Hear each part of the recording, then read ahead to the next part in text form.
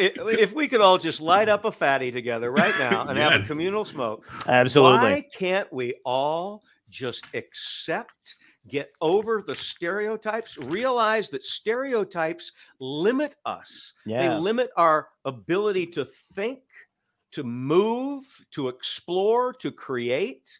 Yes. Just get rid of them. Yep.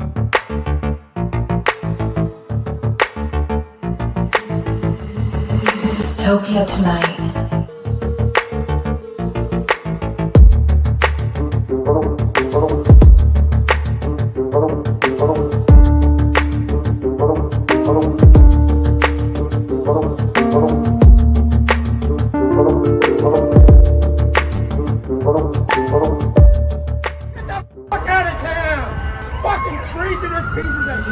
Topia tonight. Welcome. What's going on, man? Before this show started, I asked you guys if it was okay to swear. Mm-hmm. Now I've seen your opening.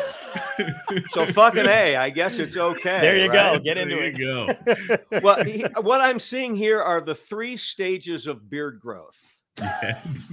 You know, John, I remember when I was a black bearded man, Mm-hmm, and then I went through your face, you know, and now there's a lot of gray in here, but you know, it's all just good. Well, so we say to ourselves. It's all just a vain, futile effort to try to look younger. Yeah, but you know what though? People are gonna trust you more than they trust me because you got the mix. You know what I mean? Yeah, there's the gray gives me a little gravitas. Yes, exactly. Yes. Oh, Yeah, even when you said gravitas. gravitas, I got chills. I was like, this guy knows Did some you? shit. Yeah. You'll get it. You'll get it. Unless you're cheating already. No, not yet. Not in the. Not You're in the not beard, combing but it in. I can see not- you combing it in. Oh, I did. I've got the. Here's the thing. You know what? Matt Naple will love this if he's watching. I've definitely got gray like on the side. It's the camera work, but I've got the Reed Richards thing going on where it's coming in underneath.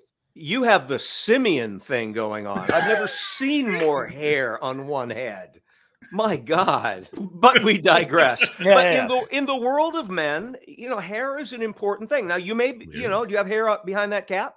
Me? Yeah. Are you hiding? All right. I'm Well, good, see, this is a big deal to us. Yeah. You know, I'm 65 in 2 months. Right. And so you look great. You know, well, I comb through a little bit of what I call just for Gary. it just takes a little bit of the gray sheen out of it.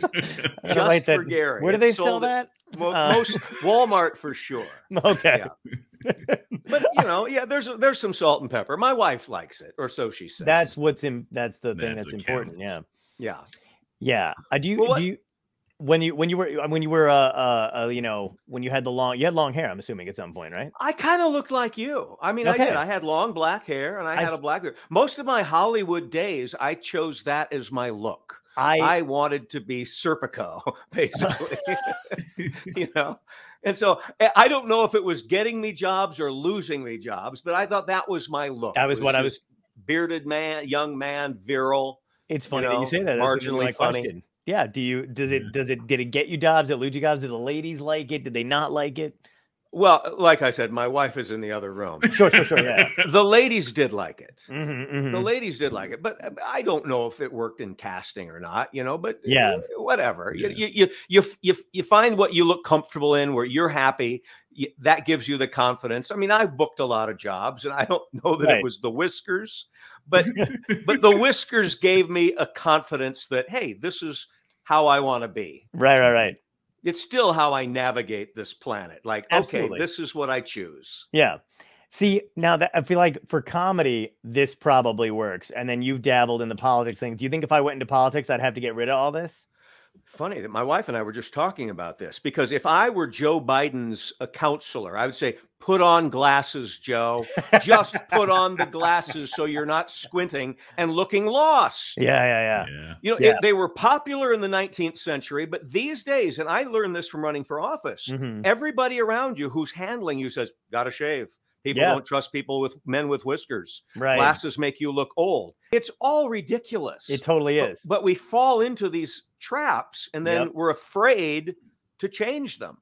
Yeah. Absolutely. And and they think it has something to do with, you know what used to drive me crazy? Like when I would work anywhere and they would be like, oh, we can't hire anybody with piercings. Why? Can they not hit buttons on a fucking register?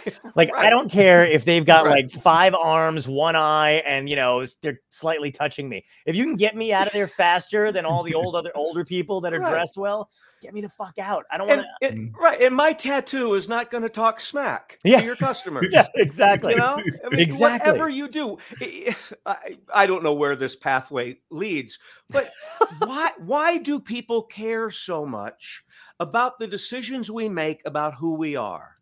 I mean, we live in a world now, and a social media world, where so many things are dictated. Right. Now, at the same time, so many things are like, hey, it's the Wild West. You're free to be who you are. But whatever that is, then there's a cottage industry that descends upon you to say, no, you can't do that. You can't do that. You can't do that. It's got to be very confusing. I've got 5 kids. Yeah. And I can see the confusion that they have trying to navigate. So I'll tell you, when my friends and I were growing up, there was no Facebook, right? We're like that weird generation where we still remember, I mean, I do anyway, cassette tapes, CD players, MP3 players, moving into that kind of shit. I remember my first iPod, not even the phone yet. And then, I think I had a cell phone when I started driving, but I fought it because my parents were like, we want to know who you are. And I was like, fuck that shit. You know what I mean? And then, but I had to have one anyway. So it was like weird. And then, but I remember like when Facebook came out, when we were in college, people were like, if you want to get a job, like a little, like maybe like junior year, they were like, you need to. So people were changing their names and they weren't allowed to show pictures of them with red Solo cups because it meant you were drinking on the weekend. And I was like, what kind of fucking, like, if everybody just said, no, I'm not hiding that shit, I think we would have been better off. But immediately my generation was like, I want a job. And they would just start hiding it, deleting photos. And I'm like, could you imagine if they didn't employ people because they went to Woodstock? There'd be nobody working. Like, people were fucking in the mud and there was photos of it everywhere and, video footage, who's going, it's my fundamental point that I make with those who disagree with me. And basically what I'm saying is I'm a progressive, and there are a lot of people who aren't progressives, anti-progressives, conservatives, you may call them, who don't like my positions, and they care about gender messes them up, and also sexuality identification messes them up. And my question is, why do you care? Right. Yeah. Why do you care? Yeah. You make your choices. Let people make their own choices. Right. Let them make mistakes or whatever it is, so that they learn to trust themselves and be themselves. Why do you care? What is threatening you so much? And this is why I know people are full of shit, because now cut to the pandemic where the juxtaposition is my body, my choice for fucking, for shit that's killing millions of people. You know what I mean? And it's just like, and that they have no problem distinguishing between a choice and lifestyle. Right. Everything else is heinous. It's insane. Yes, but God forbid a woman should have a choice of dominion over her body if she gets pregnant, right? Yeah, exactly. Well, but these contradictions, they drive you crazy because they move the goalposts to fit their agenda. Right. Yeah. And so if you go after where they used to be, it doesn't matter. They're not there anymore. Right. It's like the love-hate relationship they have with Putin. Oh, yeah. I mean, once upon a time, this is the Red Scare population. And then there's this love affair with this authoritarian. Yeah. And now they're moving those goalposts again. Totally. Yeah. I just read this recently, and I may be like completely naive that I didn't even realize it beforehand, but I was, between the Democrats and the Republicans, Roe versus Wade could become a law. I may have this wrong, by the way. I'm not sure. But Roe versus Wade could be locked down, but the reason why they don't do it is the Democrats always complain like, oh, it'd get filibustered. You know what I mean? We can't actually make it into a real, a thing that can never be changed because somebody would filibuster it. But from what I had read, somebody had basically analyzed the 2 points and been like, it's all bullshit because the Democrats needed to run on in order to win people and scare the shit out of people and voting that way. And the Republicans still need it because they need to run against it. And that's why it's still an issue to this day. Do you find that to be... Yeah. I mean, I'm old enough to remember when Roe v. Wade came onto the map. Yeah. I'm old enough to remember ERA. I'm old enough to remember when Republicans and a predominantly conservative Supreme Court back in 1972 ruled for Roe v. Wade. Right. And they granted a woman the rights to her body. Mm-hmm. It was very popular, left and right, but then it became a politicized issue. As the silent majority took over, this became a foundational building block for a new conservative revolution to say, wait a second, this is anti-Christian, this is anti-Bible, God, et cetera, et cetera. And so that they embraced it. They did the same thing, and I'm on my soapbox now. I apologize. No, They did the same thing with gun rights. Once upon a time, everybody said, well, that's logical to have restrictions on deadly weapons. Yeah. But then they politicized that to be another one of their building blocks, and it became the Second Amendment thing. Yeah. It's way past common sense. Yeah. But now it's so cemented. Now, I just assumed you guys are progressives. I didn't mean to go off on some, you may not be. I mean, no, but it'd be weird if I wasn't. I suppose so. But you know what? Let's pretend that you are conservatives. Right. There's nothing wrong with this conversation that we're having. And there's nothing wrong with looking at the historical context of what we all were and what we've become and why. Right. Maybe if we unravel some of that stuff, we could start to go, you know what? There's some sense here to having restrictions or rules by which you show your proficiency with a firearm. Right.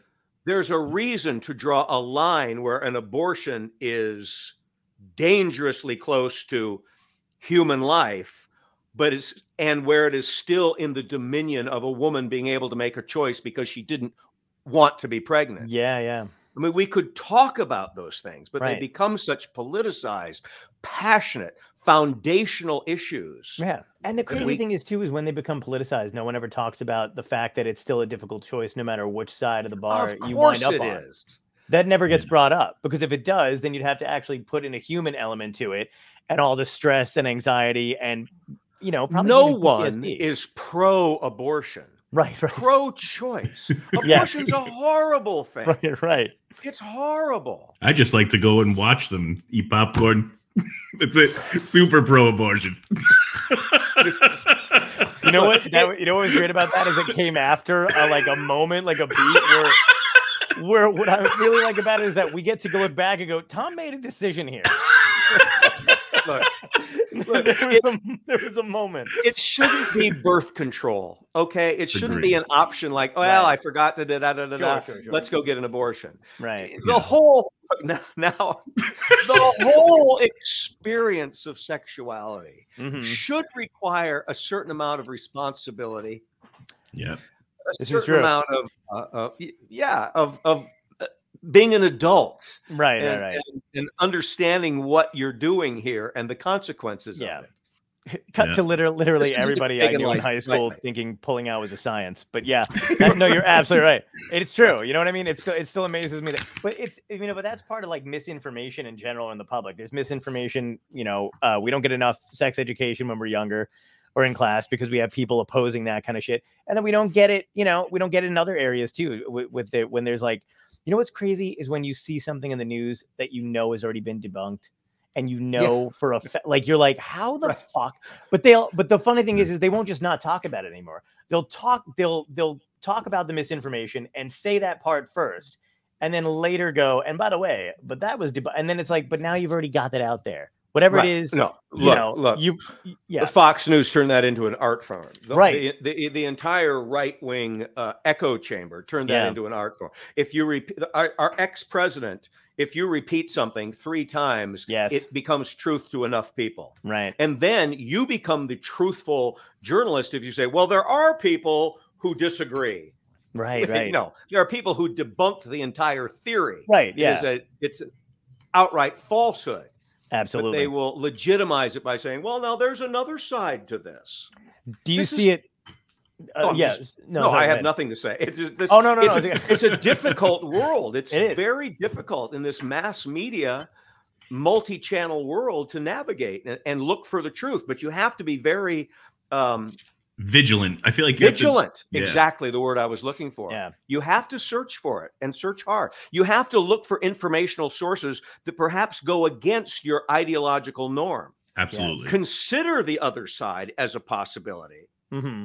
and do the investigation to find out the actual criteria and facts that prove it one way or the other. One of my friends is a college professor, and they said they actually have courses now at this point, which made me feel slightly optimistic, where they're actually teaching people how to pick out misinformation, identify misinformation. Yeah, and like what they need to do. And also now they're talking about courses where they'll be able to teach them how to communicate with people who may have fallen prey to it, which is, I feel like, way, way more important too, because there's so many people who already believe it. They hardcore believe something, and you're never going to shake their system. Yeah. There are fundamental different ways in which people think. Yeah. You are a critical thinker. What you're talking about is critical thinking. I like to think that I'm a critical thinker. Mm-hmm. And that demands that you go deep. You go below the surface and you look for oppositional information. You look for an aggregate of ideas and thoughts. Mm-hmm. But there are people who are simply binary. And I'm not saying they're stupid. They're not. Right. But they're binary thinkers. It's this or that. It's black or white. It's up or down. Mm-hmm. And they cannot be convinced no matter what you say or what you show them. You know? I agree. Do you think, I feel like the advent of the internet, like, I think there's no real way to say it without sounding like a dick. So here we go.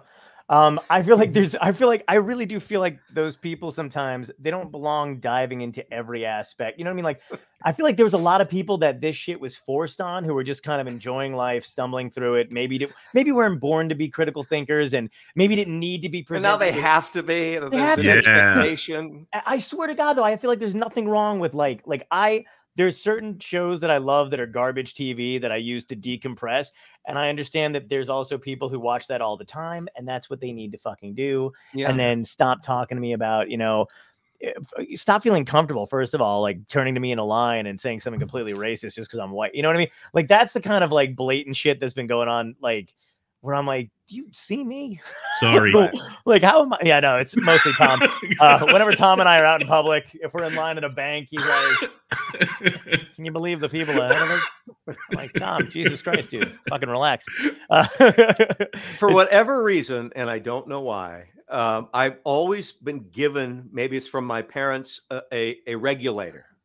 Because I've been in those situations where someone will say, can you believe the fucking... Yeah. Put your epithet there. Yeah. And I've always been able to say, don't talk to me that way. Nice. Don't assume that I agree with that, because I absolutely think that what you just said and what you're thinking is anathema. It's a horror show of goodness, of not goodness. Yeah. And I've always been able to pull myself out of that desire to make them like me and to go, oh yeah, fuck you animal, you horrible fascist piece of shit. It's great to do it when they're in a store and they really are looking for something like a Starbucks. Something like that, where they're looking for camaraderie for that 2 seconds, and you're like, you're not getting it here. No, you're not getting it here. Yeah. And now it's an awkward line. Have you ever been blown away by it, where you're like, I can't believe that you would assume that I was in that mindset? Absolutely. Look, I live in Iowa, and I'm in Chicago right now. With my wife and I have a place in Chicago. We have a place in Iowa, but I've been in Iowa for the last 18 years, and I love Iowa, believe me. But it's a very conservative state, and I live in a conservative town.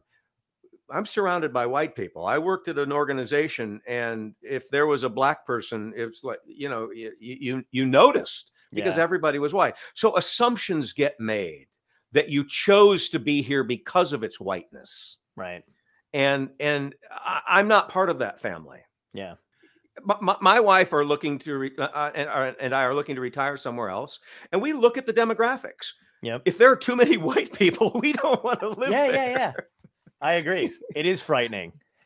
Happens every day. Somebody will watch this and go, "Oh, you hate white people." No, I don't hate white people. No, yeah. I hate racist white people. I hate racist anybody. Right. I have a great story from the opposite end of that. When I was a kid, right, a large portion of my friends happened to live like in the projects, right? So one of my friends was having this party at his house in the project. So I go, right? Only white guy like walking into like in these real projects. I knock on the door. Somebody comes to the door. I'm like, "Hi, is Jerry there?" They're like, "There's no Jerry here. Close the door." And I'm like, now I'm stuck. Now this is like beeper days. You don't have a phone. I got to find a payphone. So I'm walking down the thing. He comes and he opens the door. He's like, I'm so sorry, Tom. He's like, the only white people we see here are crackheads and cops, and they thought you were one of them. And I was like, wow. I was like, that was an interesting one.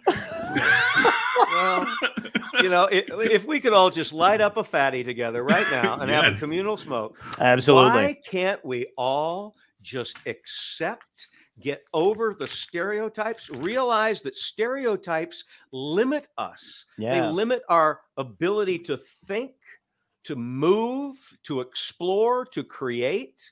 Yes. Just get rid of them. Yep.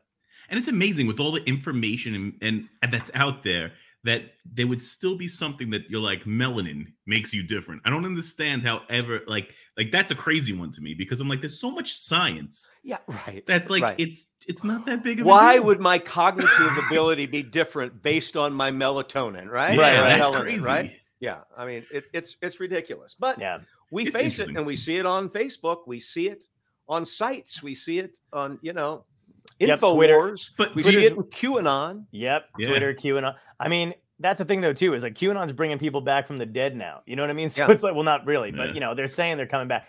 It's one of those things that, like, you have to either laugh at it, which I feel like we were at a certain point where we could, and now it's getting to the point where it's just too much, where you're like, where you feel like, yeah, at one point Joe Rogan could have talked about anything he fucking wanted to talk about, and it's fine because it's a podcast and it's a comedy thing or whatever. And then it gets to the point where if enough people are actually believing nonsense, how do you regulate that? You know what I mean? Like up until I think it got to the COVID misinformation / disinformation, we're not sure which one if it's willful or not, but like up until then point, I was like, whatever. You know what I mean? If people are dumb enough to believe conspiracy theory shit or any of the stuff they're kind of talking about, that's fine. And then when it got to this stuff, I was like, nah, I draw the line there.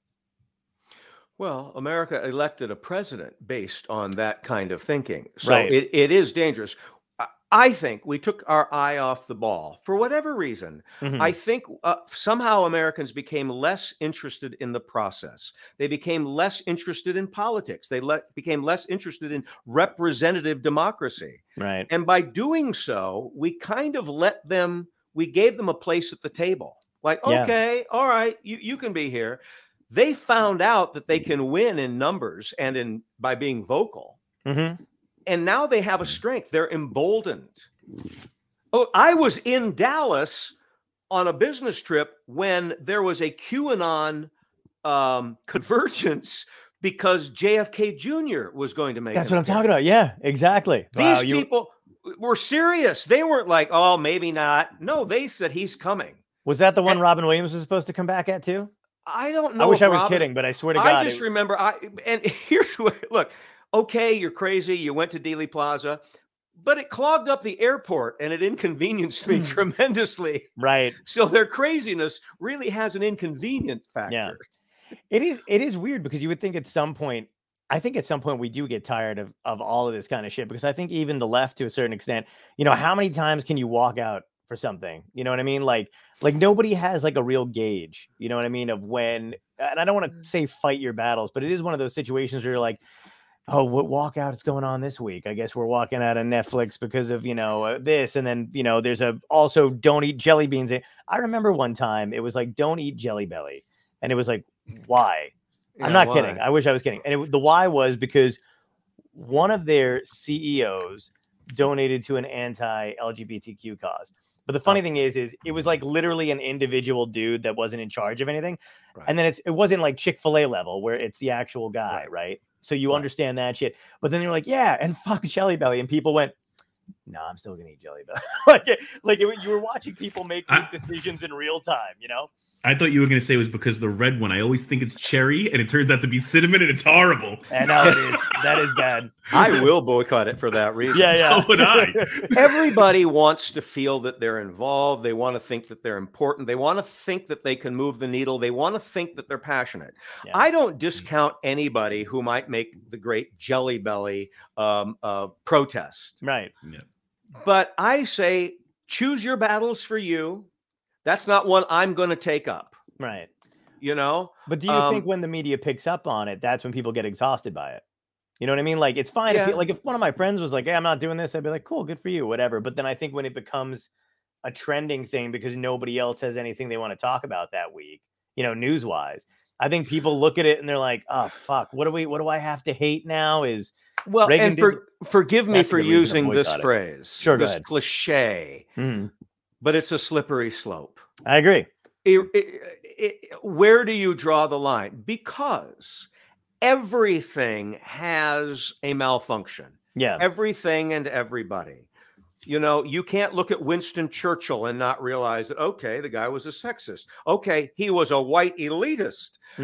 But does that discount everything he did? Thomas Jefferson had a slave, obviously. Right. Does that mean he didn't believe in equality? I mean, everything has a relationship to a mistake. Yeah. It becomes our enlightenment that moves us beyond that. So whoever you want to boycott, Neil Young, go ahead, boycott Spotify, boycott it. You have that right. Joe Rogan has the right to voice what he says he believes. Right. What our responsibility to do as an aggregate public is to investigate that. Okay, Joe Rogan says that Invectra, whatever the hell it is, works. Yeah. I need to look into that. Right. I think that's very like for everything though, right? I feel like personal health, you should be doing the research on what's good for you, not rely on your doctor. We have become a very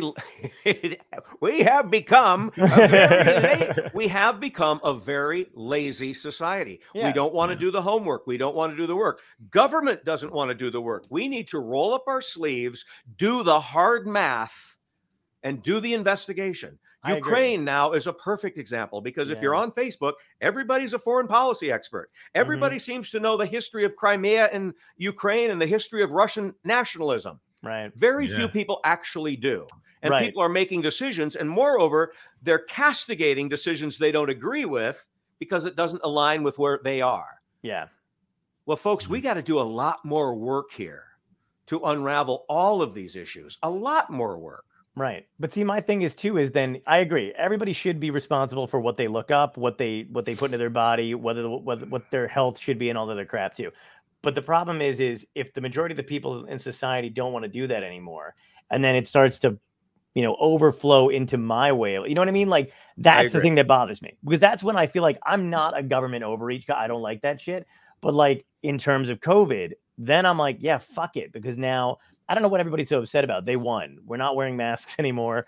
Right. We never had a real lockdown. Right. And the Second Amendment people are saying they're taking away our guns. Nope, we've never taken a gun.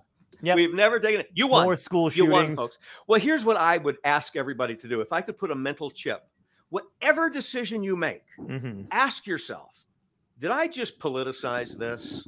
Am I not wearing a mask because I think the progressives are saying to do this to control us because Biden wants more, authority? Did you politicize this? Because common sense should rule the day. Well, always. I got my first vaccination at 5 years old, 1963. We stood in line and we cried at a needle the size of a Buick, right? But we got it, and our parents said, "You're going to get it." We did it. And guess what? Polio, smallpox, gone, eradicated. Right. Well, viruses have always passed around. The Chinese, for years, you'd see them at airports wearing masks because there's a retrovirus that's going around. Masks make sense. It captures the little particles. Are they perfect? No. Is it going to guarantee that you won't get coronavirus? No. Right. But it's a logical precaution. And simple. One of my friends literally simple. Yeah. This guy that I know, conservative, Trump supporter, whatever, literally question. I haven't gotten it yet. Knock on wood. Right. And I mean, and I probably will at some point. I have no fucking idea. Everybody's going to, they keep saying everybody's going to wind up getting it, but he was just blown away. And he was like, oh, but all you do is I don't stay inside. I do everything I need to fucking do. I mean, for January, I had canceled shows, but it's like very simple steps. Oh, it's high. We got another variant out. Guess I won't be doing dumb shit. Guess I won't be at the Applebee's bar talking about the glory days, listening to Springsteen, or whatever the fuck I'm doing in my denim jacket.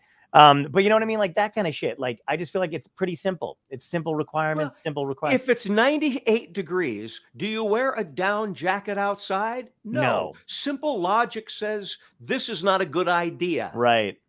Yeah. I may even cut the hair in that kind of weather. You don't know. It gets really hot now in Jersey. But this is where we are. I mean, and again, I keep going back to my wife, but my wife and I we talk about these things every day. It's our salvation. It's how we calibrate ourselves and keep ourselves sane as we talk about, is this going to fix? How do we resolve a potentially nuclear crisis? Right. How do we get people to understand that we're not trying to control you with masks or vaccinations? We're trying to save your life and mine. Right. I don't know. We haven't come up with the answer to that yet, except we keep trying, and then we find ways to get silly. Yeah, we need an EMP. We need him to knock out Twitter and the rest of that shit, and we need to fucking just be cut off from each other for a little bit, and then that's it. These shows help. These shows and the Gary and Kenny show, we try to help. Your show helps. People can watch these. It's a dialogue. Yeah, we kind of pretty much agree, but that's okay if people disagree. Right. If they want to write in and say you're wrong, fine. Let's have the conversation. Right. It's important to be talking about this and not pretending that it's not happening. Yeah. That's the other thing too, is I feel like it's a very weird shift of power, or maybe balance, even the fact that these show, like, any show like that has that kind of weight. Isn't it weird that, like, because our media has failed us so horribly on such a large scale, that now anybody that's got a talk show or voice also has to be held accountable for the dumb shit? Even comedians, you know what I mean? Where they're like, isn't that a weird shift? Yeah. It is well, insane. when the big three were first corporatized, when Westinghouse and General Electric bought, ABC, Capital, and NBC, and et cetera, it became a ratings numbers game. Yeah. It started to change journalism. But then when the big old behemoth called Fox in 1998 came, which became agenda news, news to literally fit what this section wants to hear, and became so popular. The only way to compete is entertainment news, is fabricated news, hyperbole news. And it's very hard. You find podcast. Look, I watch you now. I pay attention to Joe Rogan. I mean, if you're in the podcast business, you can't pretend like Joe Rogan doesn't exist. I actually like his show. I mean, when he's got a good guest on that I really love. Yeah, absolutely. I like all the good. I like talking about all that kind of shit. I really love listening to it. I don't think it should go away. Even with the shit now, I never thought it should be taken off completely. But it's just like our responsibility is to look deeper, to look for more resources. If you have a guru, if you have your personal information Jesus, you're probably making a mistake. Right. You're making a mistake. Yeah. PIJ, personal information Jesus. Jesus. If you're not selling those as little bobbleheads, I don't know. Man. I think that's the name of the episode this time. I'm thinking information Jesus. PI. All right. That's up to you guys. That's great. That is fucking great. Oh, God. Yeah, no, I know what you mean. Do you still like follow comedy like religiously and stuff like that? Do you understand like the stand-up circuit and shit? What's going on there? Or? Well, yeah, but I more or less do it as an old middle-aged man in the Midwest. I have my comics that I like. I do a podcast, and we love having comics on. My cohort, Kenny Seisler, was a director. He directed Comic Strip Live, where I was the host in 1990, and we had everybody from Seinfeld, great show, Tim Allen, everybody was on the show. And so he's firmly rooted in the stand-up world. And I still, until Louis C.K. was disgraced, he was my favorite comic. Right. And now he's quietly your favorite comic. Now he's quietly my favorite comic. But of course, there's Gaffigan and there's all sorts of people. Brian Regan. Oh, of course. And I love to watch them. I'm not a junkie for it because I'm consumed with my life. And I know I keep talking about the fact that I'm 65 years old almost, but I'm very proud of that fact. Yeah. Because my life is full of my wife, my children. I do a lot of community work. I work with underprivileged kids, and I work in politics. I help candidates with speech writing and things like that. So I'm so consumed with things that I think are making a difference. Face it, I'm looking at 30 years max, and I'm gone, right? Gary, he died yesterday. And you do start to look, once your beard starts to go gray, you start to think about your legacy. Yeah. Oh, yeah. Do just a bit. And so I think about, what am I leaving? Did I make any difference? Right. Any difference between Putin, blew up the world? Did it matter that I was here? I'm not going to lie to you. We are blaming you for Putin. I've already got the paperwork drawn up. Yeah. Join the club. He was my personal information Jesus, and he really betrayed me. But I really do look at, am I a good role model for my kids? Does my wife and I inspire each other? Do we create things that people enjoy? So I'm more focused on like what you guys are doing. Like this is more important than maybe, going to a comedy club. Now, I said that, and I want to retract it in the sense that I'm not this serious all the time. You have to go out and get goofy. Sure, yeah, absolutely. My wife and I love to go out and see a show or see a comedian or just get silly or, of course. Or play dress up where she puts on a black beard and I put on a little maid's outfit, and it's just lots of fun.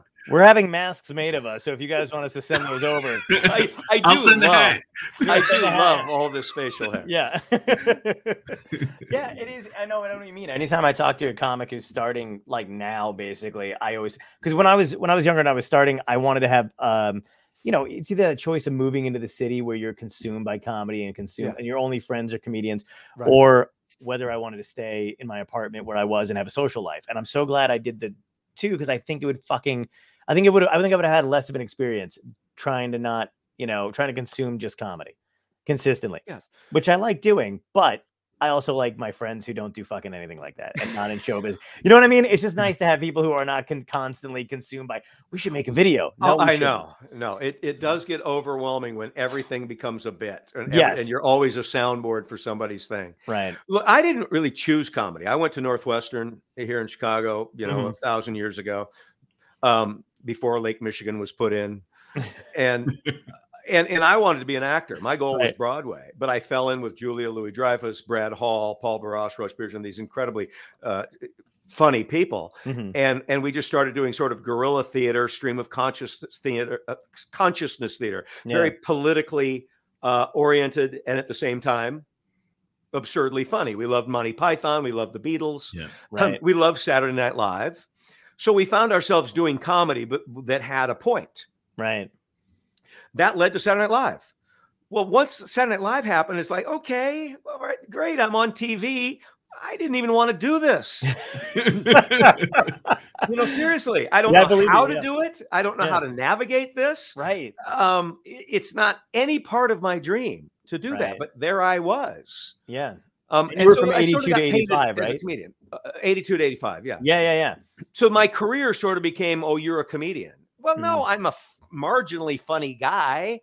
I'm a comic actor, but I'm also a very good actor. You want to see me have pancreatic cancer and cry for my son who was killed in Vietnam? I'd be great. Right. Yes, please. I want to see that right now. Yeah. Can we dim the lights on us? Just bring him in. But you fall into that and everybody wants you to be funny. Well, I also like delivering. I like being funny. Yeah. I like conversations like this where everybody's funny and we're actually talking about something. Enjoying it. Absolutely. Did you feel any, how was the pressure affected when you guys were, doing your own thing, doing guerrilla comedy and then going into Saturday Night Live? Did you feel it? Or were you because you had the attitude of, I didn't even really want this. Maybe it didn't. Once you get Saturday Night Live and you realize 12 million people are watching you and you realize it makes careers, suddenly it all becomes very important. Okay. Suddenly all of those other dreams, fuck that. I got to make this work. Right.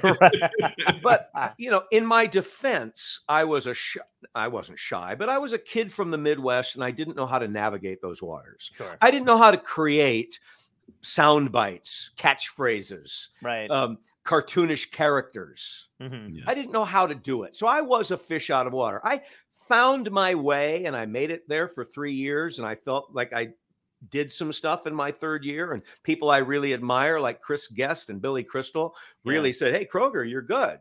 So that's a feather in my cap. That's great. But it becomes what you want to do.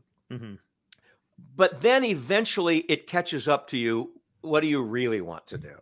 So when I turned my back on show business 18 years ago, I tried it all. I never got to the level that I wanted or that was my goal. Mm-hmm. I wasn't a sitcom star. I wasn't a movie star. I never became Tom Hanks. But I knew that I did my best and I tried and I made a living for 20 years. Mm-hmm. And then I thought, I'm going to be a dad. Maybe I'll get into politics. I want to be a community organizer. I want to have health insurance. Right. I want to provide. What's that?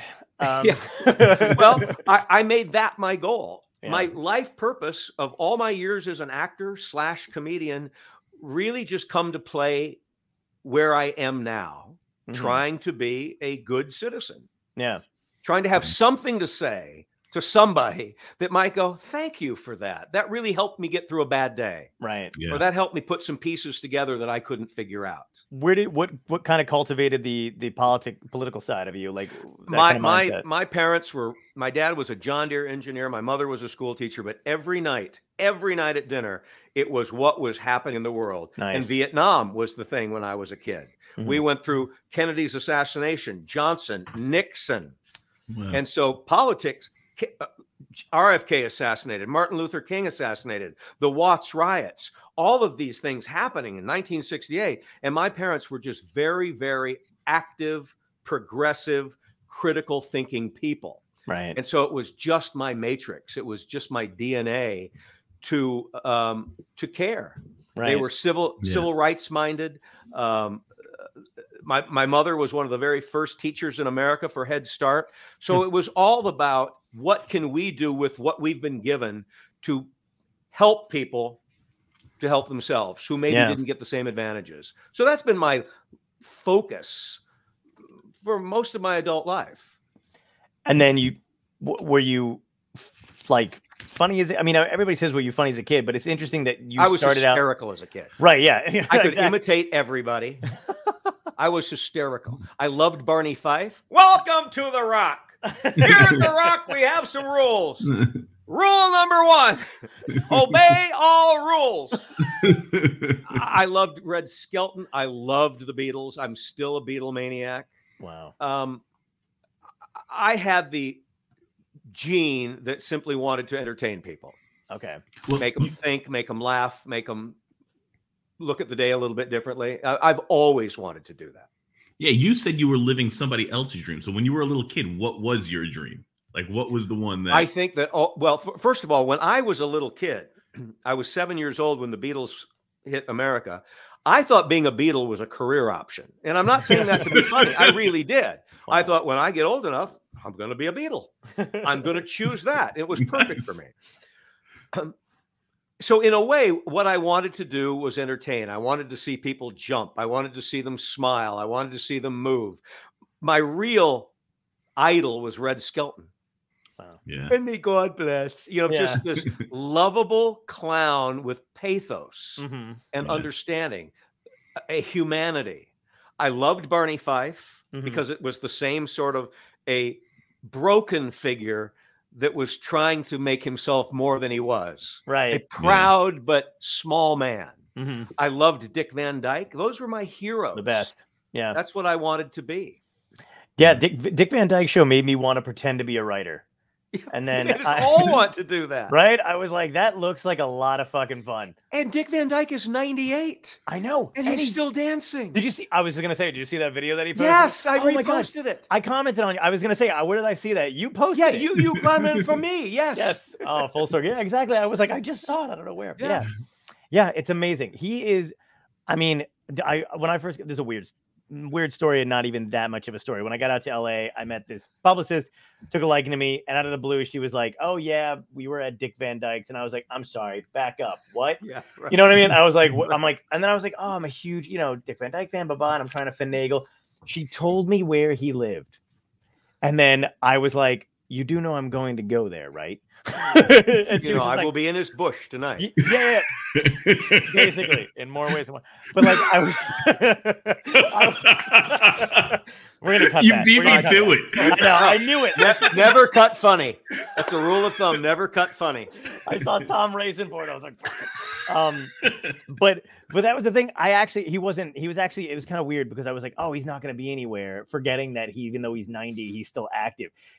I drove to, I don't want to say where it is, but I drove to where it was. I went to the area because she was basically like, he's so nice. And he goes to that local, like he goes to the grocery store. Like, that's just what he does. Like, he'll talk to you. And I was like, fantastic. So I went because I know the story about him reaching out to, Laurel and Stan Laurel. Yeah, Stan Laurel. And I was like, oh, it's kind of the same thing. Not really. You said to Stan Laurel, he said, I stole your act. And Stan said, I know. I didn't even know that. That's hilarious. That's fantastic. But anyway, I didn't get to meet him. He was literally in Disney, like promoting whatever the hell was going on. And I was like, that's on me for thinking a 90-year-old man's going to be at home. Well, he is a nice man. And I had the pleasure to meet him twice as an older man and as a younger man when he was in Iowa making a film called Cold Turkey. He was a very kind and approachable man. My first autograph. But he went through a dark period. And I think there's something to important here. He was an alcoholic. Mm-hmm. And through the Dick Van Dyke Show, America's funny dad was an alcoholic. And there was the story that these brilliant scripts would be brought to him. And he'd go, who wrote this piece of shit? Carl? Wow. I'll make it work. So that's sort of what I do whenever I do a show. I go, I'll make it work. It's an homage to Dick Van Dyke when he was angry. Right. And unhappy. Yeah. But he came through it. Right. He saw the light. He got rid of those demons, if you will, and emerged as the person that he really is, the ultimate entertainer. And they kind of did a movie a little bit about that touched on it too. Him and Carl did, right? The first drama that he did. Yeah. It was called, I think it was called The Comic or something. The Comic. I believe it was called The Comic. Yeah. Yeah.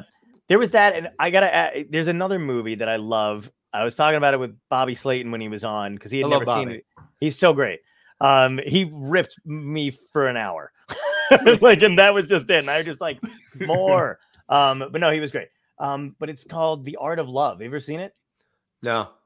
I'm telling you I love telling people about this Dick Van Dyke movie. It's a great Art of Love movie. The Art of Love. He plays an artist who's not successful, not doing well. And his buddy convinces him to fake his death so that his paintings go up in price. I feel like I should know this. It's so good. And he has to hide out. This would be a remake. This is a great idea. Let's do it. Let's cut the show and we'll start writing down. You write the script and I'll look at it. Yeah, I'll make it work. You just described most of my career. So that's fine. I think it's good.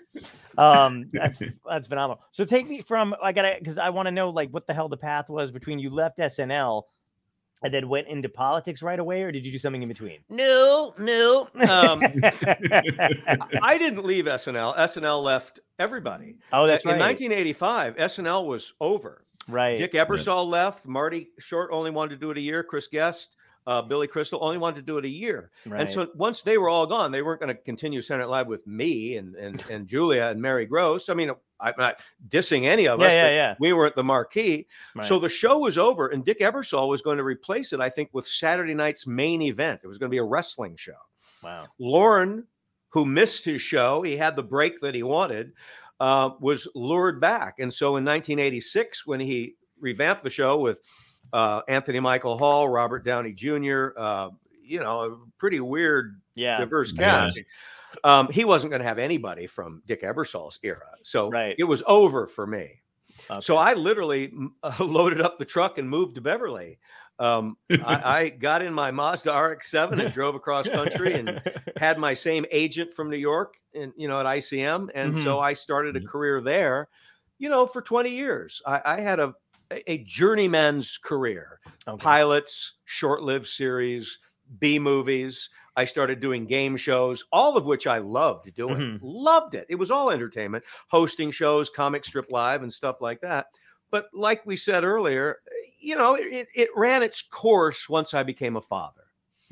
And I looked at my son and I thought, I don't want to say you'll get braces when daddy's show gets picked up. I mean, I say that as a joke, but it's really kind of serious. Right. Yeah. So in 2003 or so, I decided, you know what? I want to find a real job. And I moved back to my hometown where they still to this day, they buy me drinks in bars because that's the guy that was on Saturday Night Live. So I have a little gravitas again, if you will, in Cedar Falls, Iowa, Waterloo, Iowa. And I've been there for the last 18 years. Nice. I've remarried and my wife has 3 of her own children. So we're a blended family of 5. Nice. And that's a full-time gig. Yeah, absolutely. But you asked about politics. Well, once I got back to Cedar Falls, see, Iowa, I had a little bit of notoriety here. Right. And I immediately got a column in the local newspaper, and I write the left side of the column. So I had a very perspective point of view. Iowa has a history of we went for Obama twice, but then they went for Trump twice. It can be a little purple, but sometimes can go blue. There's opportunities, even for an old progressive like me, to try to get into the state house and make a difference. And so I thought I could. Mm-hmm. And to be honest with you, I was a very good candidate. People made things like what's behind me here, Gary Kroeger, Hope, I love that. Which I love. So awesome. But I was very good on the stump. I was very good with extemporaneous speaking. My ideas were solid. They were progressive. But the Trump wave took even the blue dog Democrats. Wow. And I lost by a sizable amount. Mm-hmm. I don't regret it. I don't cry over it. Would I do it again? Probably not, because it took so much money. All you're doing outside of going to Central Committee meetings is going, hey, John, great. You look fat. You got $500 that you might throw my way. 8 hours a day you're doing. Right. That's not public service. That's not listening. Right. That's just raising money. But that's where we are. Without campaign finance reform, that's really the crux of what's destroying, I think, representative democracy. It's not it's representative of money. Yeah. Absolutely. If all the politicians are doing is spending time running and allocating money, then they're not actually governing. And once you win, what do you want to do? Win again. Payback. You can't get anything done if you don't win again. So what happens? Right. Interest groups. Hey, Gary, I would love to influence you this way here, and we'll put $25,000 into your kitty here from our PAC. Right. But we kind of expect you. That's not governing either. Right. That's just special interests. Yeah. So I don't want to. I don't know how much time we have. I don't want to be on a sour note, but there's a sickness in our democracy. Yep. It is crippled. It isn't really a representative democracy anymore. We really are a plutocracy. Yep. Yeah. And with memories and history books that we like to read of when we were trying to be a democracy. Right. I hold out hope that it's why I ran. I thought, well, if some people like me who are truly committed and truly open-minded can get involved, maybe we can change this thing. I still am hopeful, but I don't think it's going to be me. I mean, that's you got 30 more years in you. You never know. Yeah. Well, apparently, I intend to be the Dick Van Dyke of podcasts. Fantastic. Do you still feel connected to that world in any way, though? Like, are you still politics? Yeah. Well, very much, because anybody who runs for office, whether it's locally or on the state house, they want my opinion. Nice. or they want me to help them with their materials or things like that. I do a lot of, especially in the pandemic era, of hosting podcasts and Zoomcasts and having debates with candidates. Nice. So I stay very involved. I still write a column for the paper. The Waterloo Courier, if you ever want to look for Gary Kroeger, absolutely. Waterloo Courier. I've got hundreds of columns that I've been writing that I'm very proud of. Nice. I have a blog called Gary Has Issues, which is a political, good name, right? That's so great. It was actually the first title of our podcast, and it was going to be political. And then we went, you know what? We're politicked out. Let's get into entertainment. Yeah. Yeah. That's what we like the dystopia show.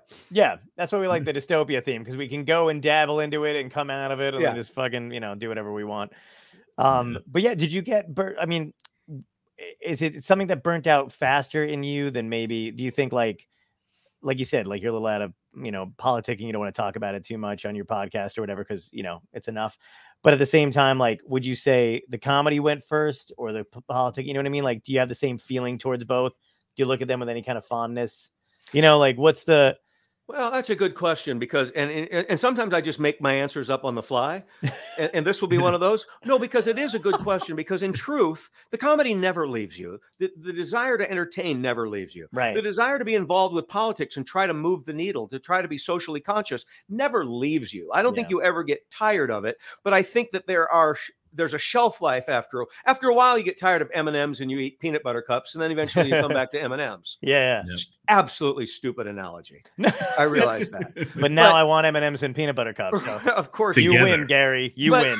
You know, those you spin those plates and you keep them alive. And people also remind you. You know, my son said to me the other day, my 17-year-old son said, "Dad, why don't you run for office again? You'd kill it. Right. You'd be so good." Now, I'm not thinking about it, but the fact that my son said that to me goes, wow, I moved you as a young man, and you listen to your dad now to realize that he is trying to make a difference. So that enlivens my interest without a doubt. Yeah. I love that. Are they, would you be supportive if they wanted to go into the arts or not? Or would you be like, I'm going to say it again. I was just talking about this with my wife. We don't necessarily support everything, but we discourage nothing. Oh, nice. If my kid wants to be a rock and roll artist, in my mind, I'm thinking, oh God, what on earth? Maybe I'll just put some magazines about engineering in front of him. But I'm never going to discourage anything. Right. Whatever they want to do. It's their choice. That's awesome. It's their journey. It's their path to get to where I feel like I am. Right. You know? Yeah. Were your parents I got 30 more years. Were your parents supportive when you went into comedy? And they were the same way. It's like nice. They would have rather I was a doctor. My mother used to say, you know, lawyers act, honey. They have to act in that courtroom. She really wanted me to be stable. That's all. That's a great argument. That's a really good twist. But that's exactly what that made sense to me. I get it, Mom. I get it. And I love you. But I went this way and they were the first to watch me. They were the first to tell their friends. Back in those days, they had a rotor antenna that they had so they could get SNL. You hit the rotor would move so they could pick up NBC.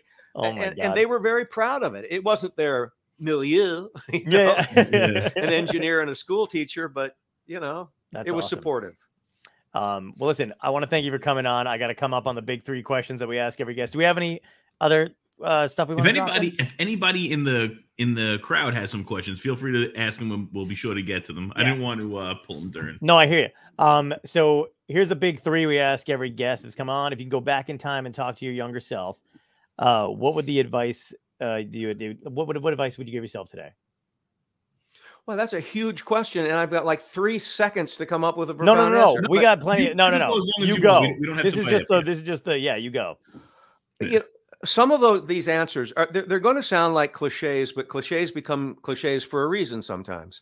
I would tell my younger self, stop worrying. Stop. You're going to be fine. You're going to survive. The sun's going to come up.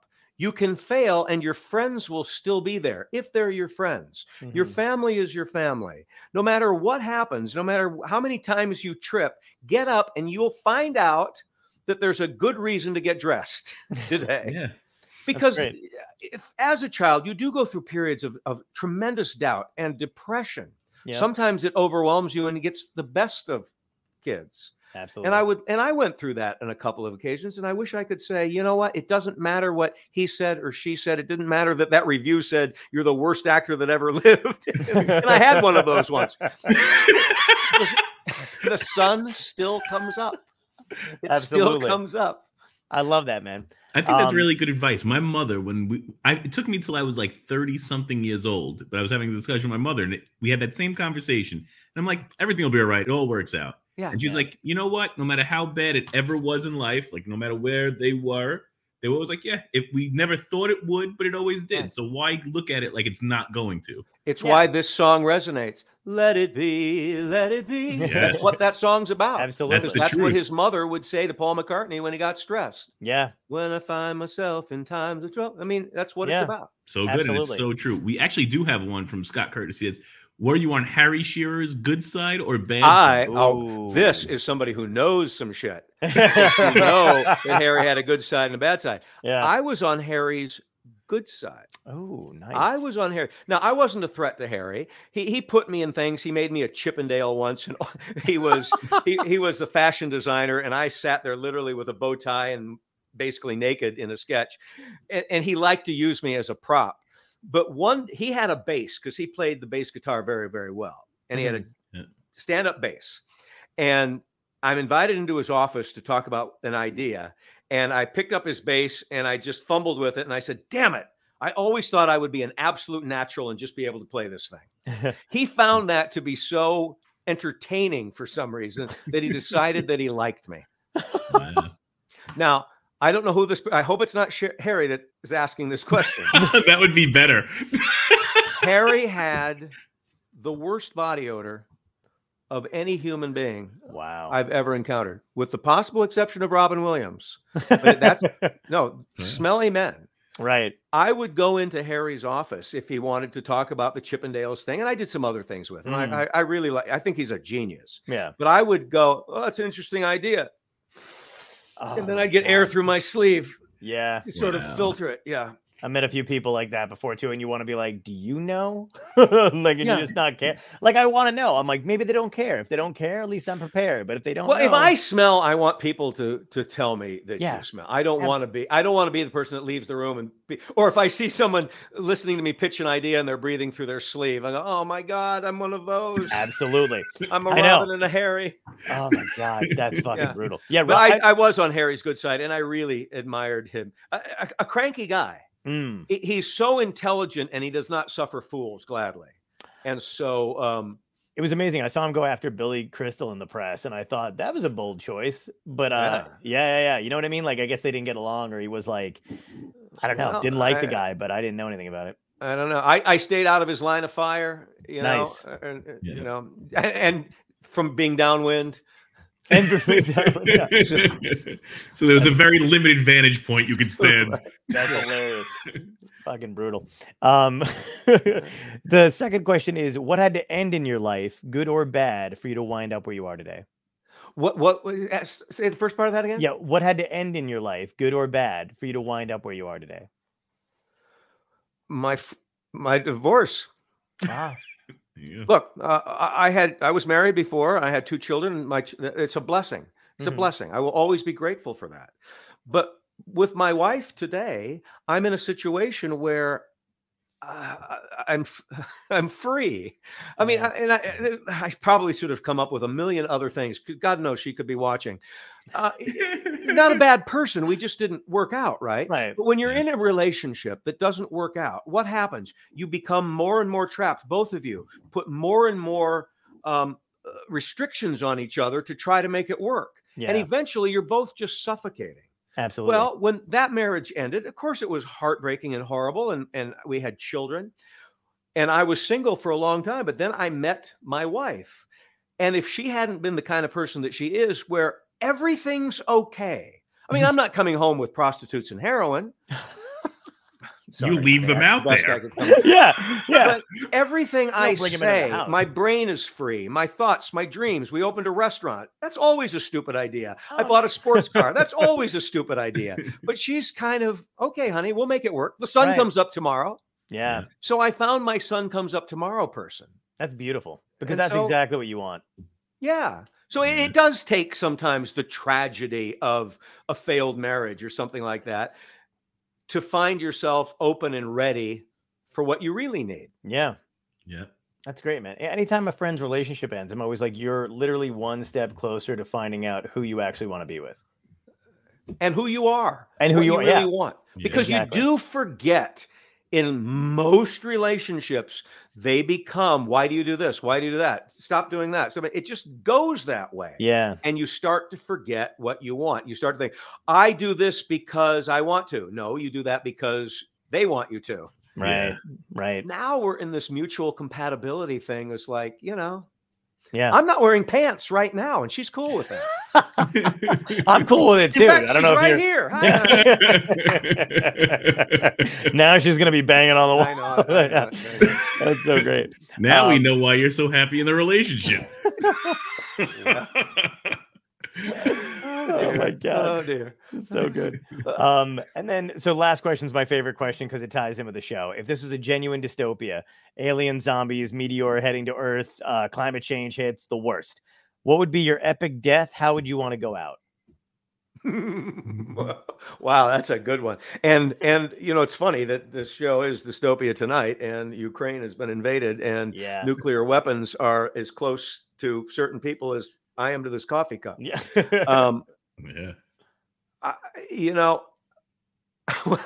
I would want to go out.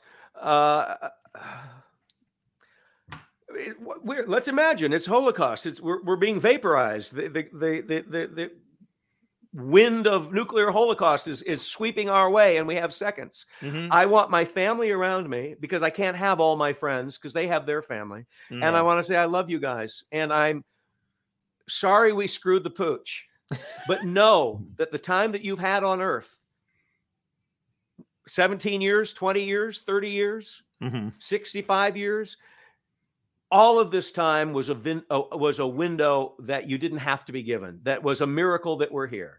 The fact that we get to spend this moment right now, and then we would go out singing Kumbaya with a big bear hug. Nice. And I'd have an excellent bottle of wine. Oh. I like the image of you hugging your family, but with a bottle of wine in hand. I'm having it intravenously, and I'm teaching kids. Let's get into drugs. Everybody right get in now. for a hug. We've got 35 seconds. Here's some heroin. I love the Louis C.K. How do you tell your kids drugs aren't the answer when they actually are the answer? Yeah. That's a great bit. Oh, we have 35 seconds. Here's some heroin. Might be the runner-up for the name of this episode. I know. It's a real coin toss. Well, you've had a few. Put them all out there in your promotional materials. So fucking good, man. Thank you so much for coming on, man. You got to come back and join us again. You guys, anytime you ask. I've had as much fun without my wife as I could possibly have. Wait till we do it live. Yeah. That's going to be great. You'll see what you come home with then. That's a lot of fun. Thanks so much for inviting me. I appreciate it. Appreciate it, man. Have a good night.